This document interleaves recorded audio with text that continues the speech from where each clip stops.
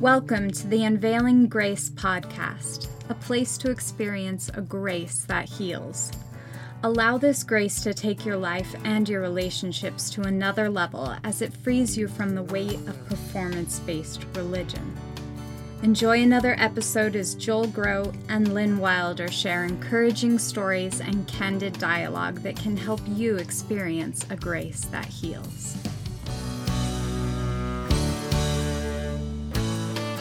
Hi, and welcome to the podcast. I'm Joel Groat, and on behalf of my co-host Lynn Wilder, thanks for joining us. As with our previous episode, a very unstable internet connection between Michigan and Hawaii led to technical difficulties and a much lower quality of audio than we would have liked to have had. So please accept our apologies for that. Nevertheless, we've got a great episode today. It's part 3 and the conclusion of our interview with James and Jolene Phelps.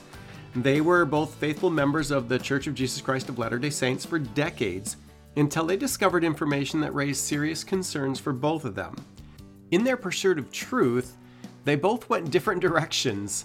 Jolene found a rebel splinter group off the Mormon Church that caught her attention and eventually became baptized as a member of that particular group.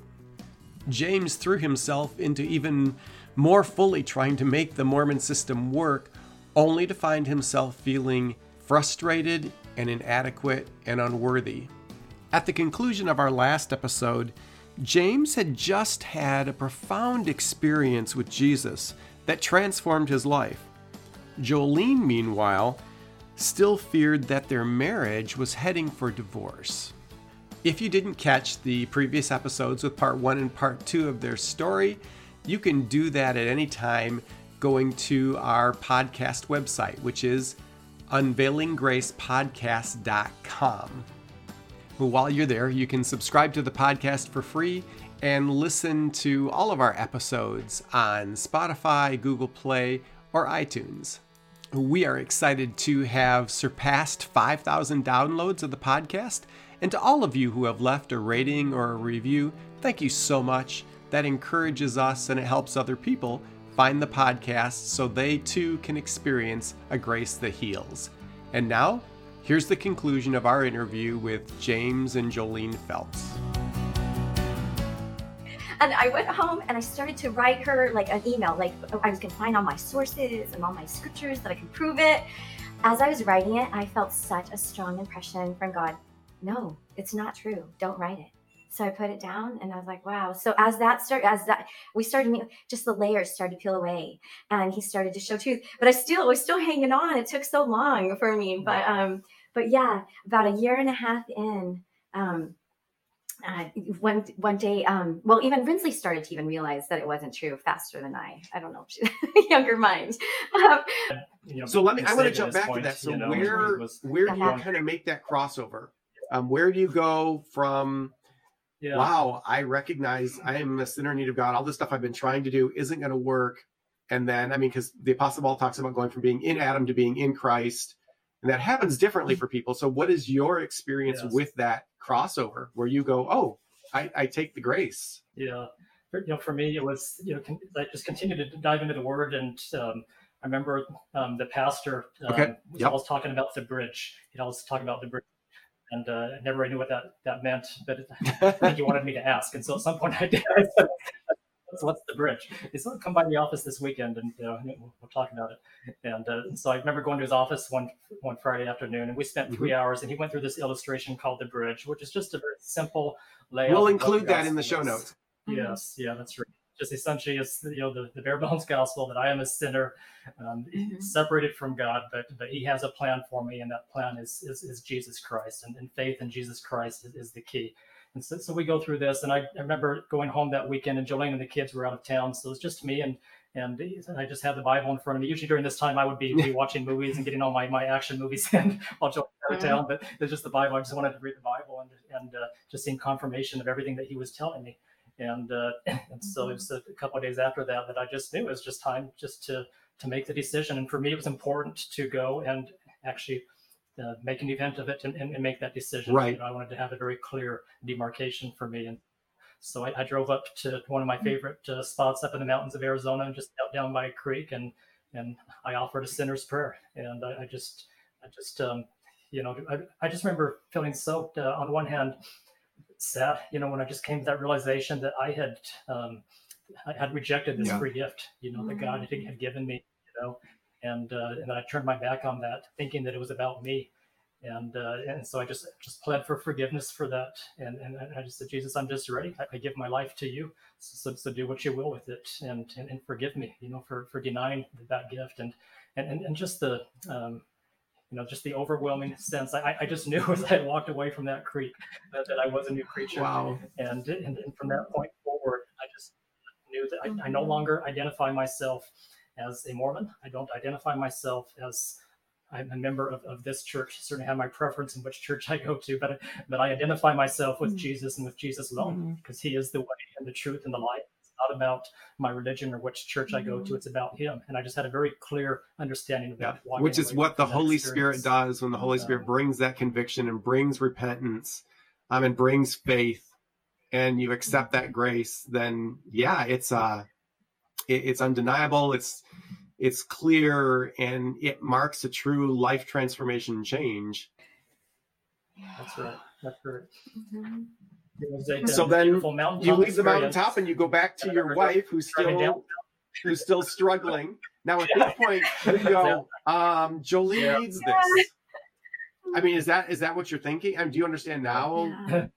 Because that's often what happens when one spouse comes to Christ. They go, "Oh, my heart, this is what she needs too." Or, yes. So I would say I started to become more emboldened and more confident in my position, and so I think I started to speak out a little more, a lot more.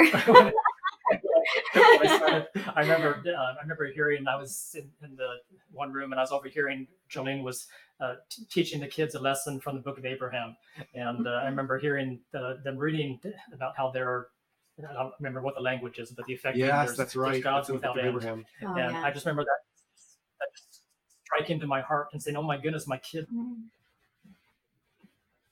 The blinders were getting pulled off, and but then finally he went on a men's retreat with the church. Then, and at that point I felt, which is interesting, how in Mormonism they don't really teach you about different voices. So I was definitely bombarded with both moments where I was hearing God, and I know it was God, but there was definite moments that now I know I was hearing Satan, or and so, I mean, very marked moments where I was being misled, and it's crazy. So, but as in Mormonism, I just remember thinking, right, especially there's some signs. It's just God. It's always God, And so, yeah, exactly. And so he goes on this men's retreat, and then I had started working at that time part-time with a public accounting firm, and we had a retreat in Tucson, Arizona, which is an hour away. So we were kind of just passing each other as he was coming home, but he calls me and he's like, "Jolene, I'm a little bit injured." He never complains. So I was like, "Oh, really? Oh, okay." But then I was like, "Wait a second, how injured?" Because he never, if he was a little injured, he wouldn't have said anything. And so he's like, "Well, I might have separated some ribs." And so I'm like, "Oh." So I know. So he, so I go on to the retreat, and I had this hotel room alone, and I just had quiet time, and I was like, I'm really just going to press into God. And so I spent that evening just praying and reading scriptures, and then both the Bible and the Book of Mormon probably. And then in the morning I woke up before dawn and I wanted to watch the sunrise. And then after I'd had my time with God, I was going through some emails and a friend of mine had emailed one to a group in the Denver Snuffer group, and they said, "Oh, Denver Snuffer says that he had an experience where Joseph Smith appeared to him." And then for some reason at that moment, I remembered something that my pastor friend had said, because you know how her husband had died. I one time asked her, like, "Do you wish you could see your husband, like he appeared to you or something?" And she's like, "Oh no, I never go there." She's like, the Bible's very clear. You are not supposed to try to connect with the dead. And I don't know why at that moment when she said it, nothing clicked. But when I read that email that morning, it clicked. Oh my gosh, our whole religion is based on dead people coming. And like Moroni supposedly, if the Book of Mormon was true, he's supposedly a dead prophet that appeared to Joseph Smith. And then I started thinking, oh my gosh, God would never reveal this restored gospel that was so important by breaking his own commandment. And so it just all came clear. Oh my gosh, all the prophets that came to Joseph Smith supposedly to bring back the priesthood and all these Wow. things. I'm like, it's all a lie. And so it just all came clear. And I was like, I just remember being filled with this amazing Yeah. joy, like being freed. I was like, I felt free. It was so crazy. But then later on after the retreat, I can't wait to get home to tell James. But then he calls me and he lets me know that he went to a chiropractor, and the chiropractor just thought he should just adjust him. They took an X-ray, and Oh, the X-ray was no. flipped, so he goes to adjust him, and he's like, "Whoa, the worst!" And it turned out that the ribs were broken, and he had a What did you punctured do, lung. James? And What were you doing that you broke ribs? So I rushed to the hospital, and rinsed him, and took him to the hospital. He took Okay. a football. That's all it takes. In the football game at the men's retreat, right? Yep. At 11 years old.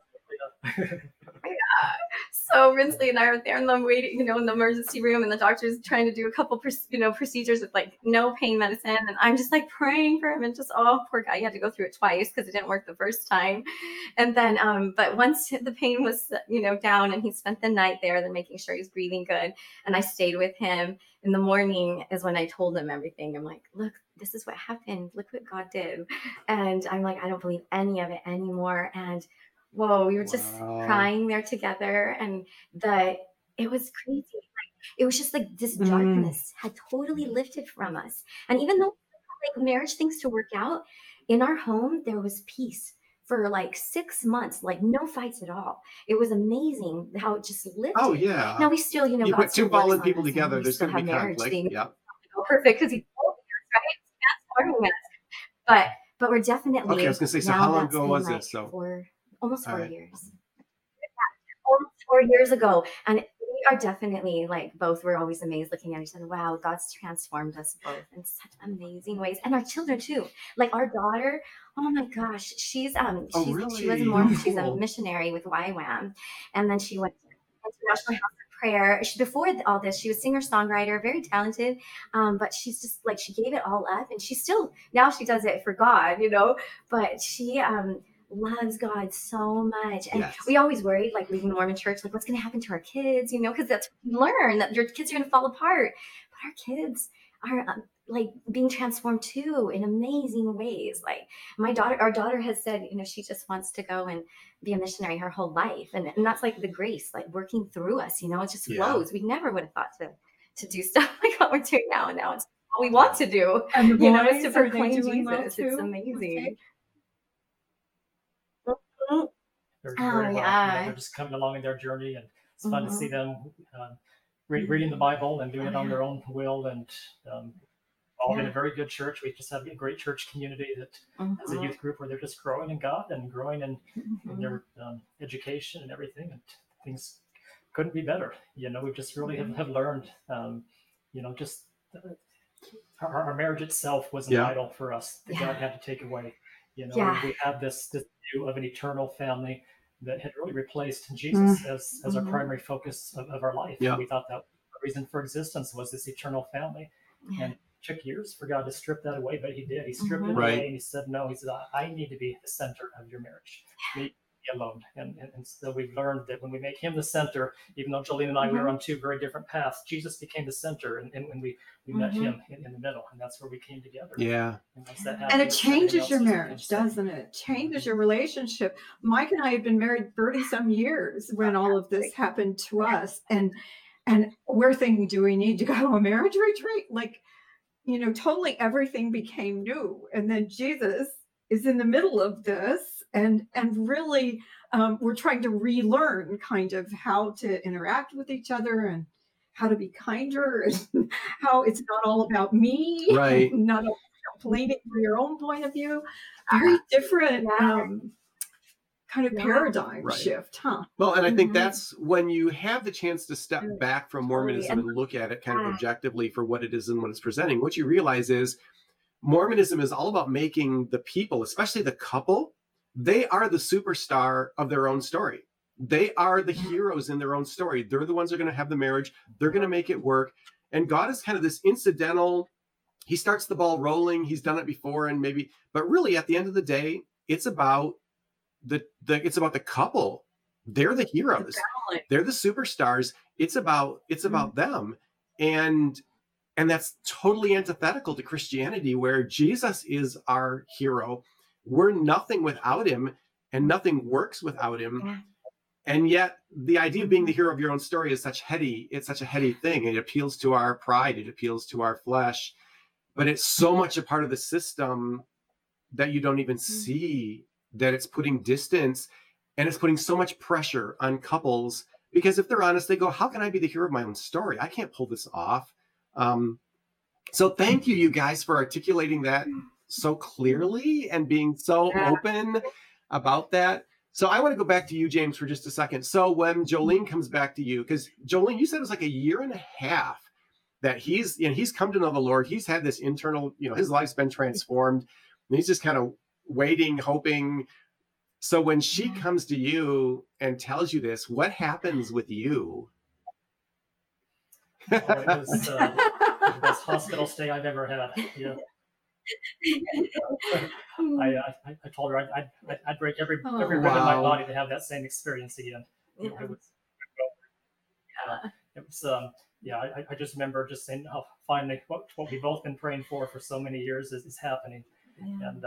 And during this year and a half, 2 years that after I got saved and we were still working on coming together, I would go to a park every morning and just study the Bible, listen to sermons, and just do this while I was doing a little workout and stuff. And that was just my time for God. And that was such an important time to take that every day and to pray. And there was just so many times where I just had these reassurances from God that he had it, that this was his. And we just had to let it take time and let things take their course, and things don't happen overnight. They just don't.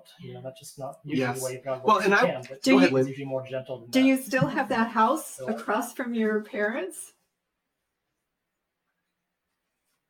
So we lived.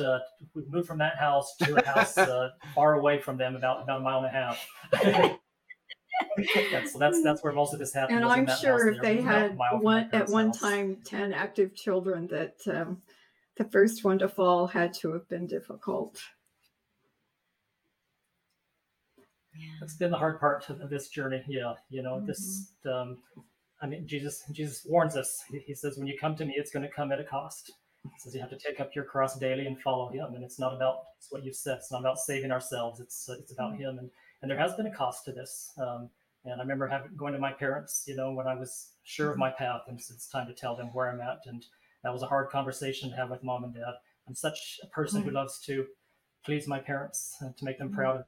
And I just grew up with this. I want my dad and my mom to be proud of me, and they weren't proud of me. I know. It's been a hard thing. And they have the picture of the temple in their bedroom with the 10 kids and their spouses around the temple. Wow. And the sign up above saying no empty chairs. And I know to them I'm an empty chair. So it's changed things. My family still loves me very much. We're blessed to, not like they've ousted us from the family. It's just we just can't talk about it for the most part. And try, and they love us as best they can. I know they do. And I just hope that our journey can speak to them, because I know many of them struggle with the same things that I have. So I hope that God uses us in ways that are still to come, for sure. But it's been whatever cost. And my hope is that your story will really encourage other people who are listening, because I know from our support groups, from our mentoring, there are a lot of couples that right now are where you were at back 4 or 5 years ago, where you've come to faith. Jolene hasn't. In fact, she's still somewhat vested in Joseph Smith and the Book of Mormon. And that's a really difficult place for a couple to be. So what I'd like, with some of the time we have left, is I'd like both of you to give your advice, your take on how to navigate that really difficult time when you're not on the same page spiritually as spouses. And so James, for you, what you learned in maybe pushing too hard or too much, what you would say.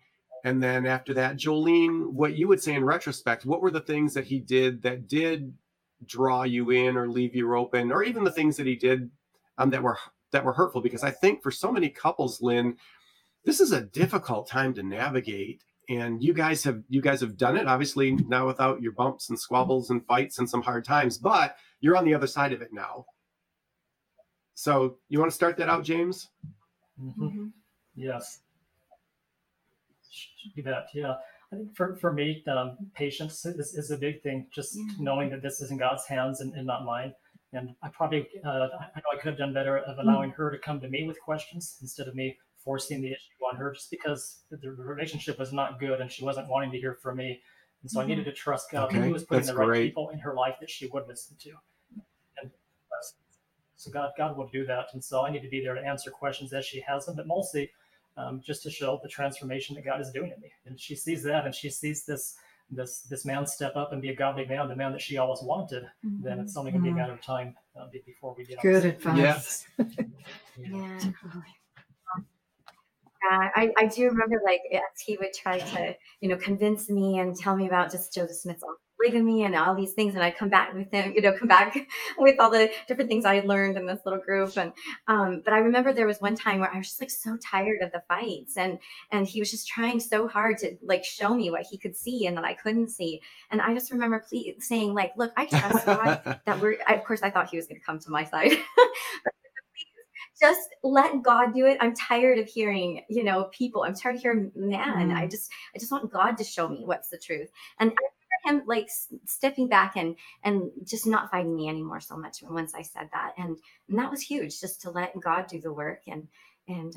But I do remember, like, even in those fights, I'm grateful because there's some times where he would say certain things, and even though in the moment I was fighting him, I like later on those words, like I remember him trying to explain to me the Trinity and how God, there's only one God. He's like, Jolene, and I remember the earnestness in his eyes and his face, and that even though he wouldn't have known it, but it really did pierce my heart. He's like, I got clarity on this, Jolene. There's one God. And I do remember feeling like, just being Mormon and thinking, well, I'm praying to this God, but then I close it in the name of Jesus Christ, who's another God. Who am I really praying to? I remember feeling so conflicted.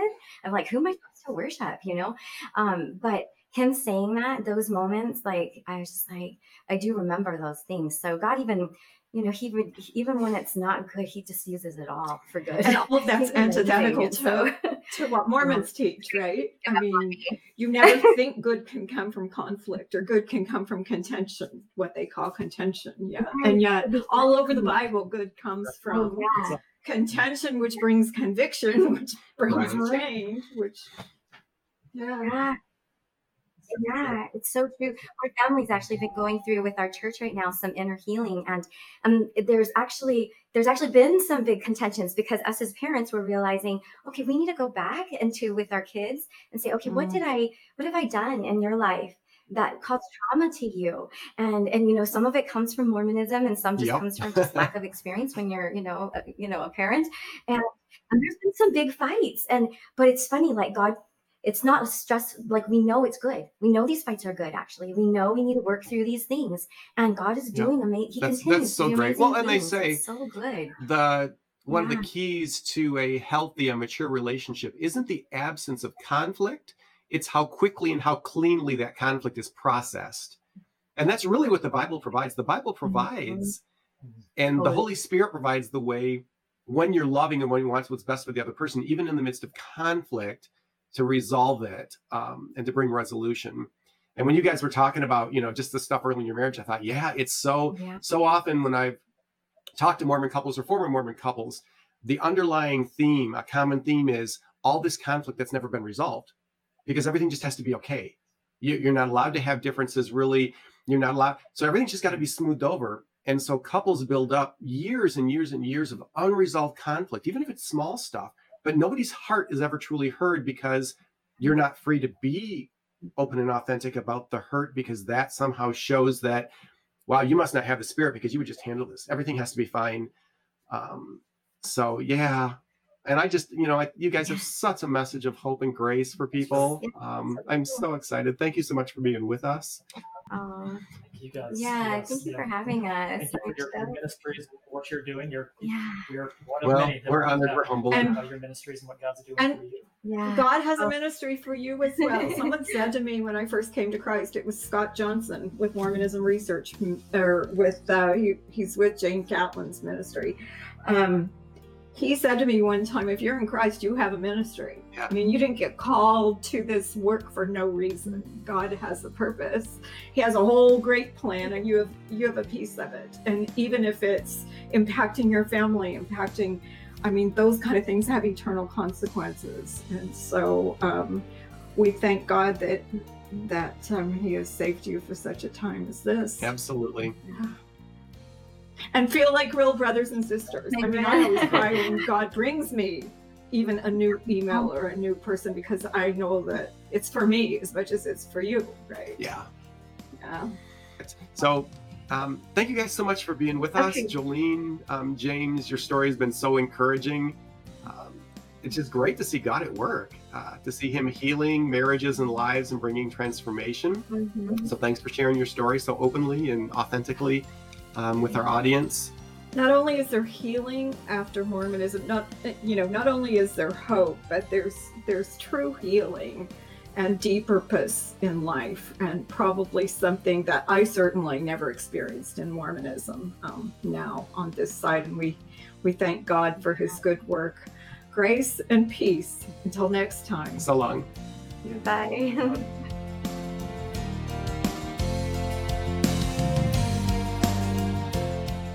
Thank you for listening to the Unveiling Grace podcast.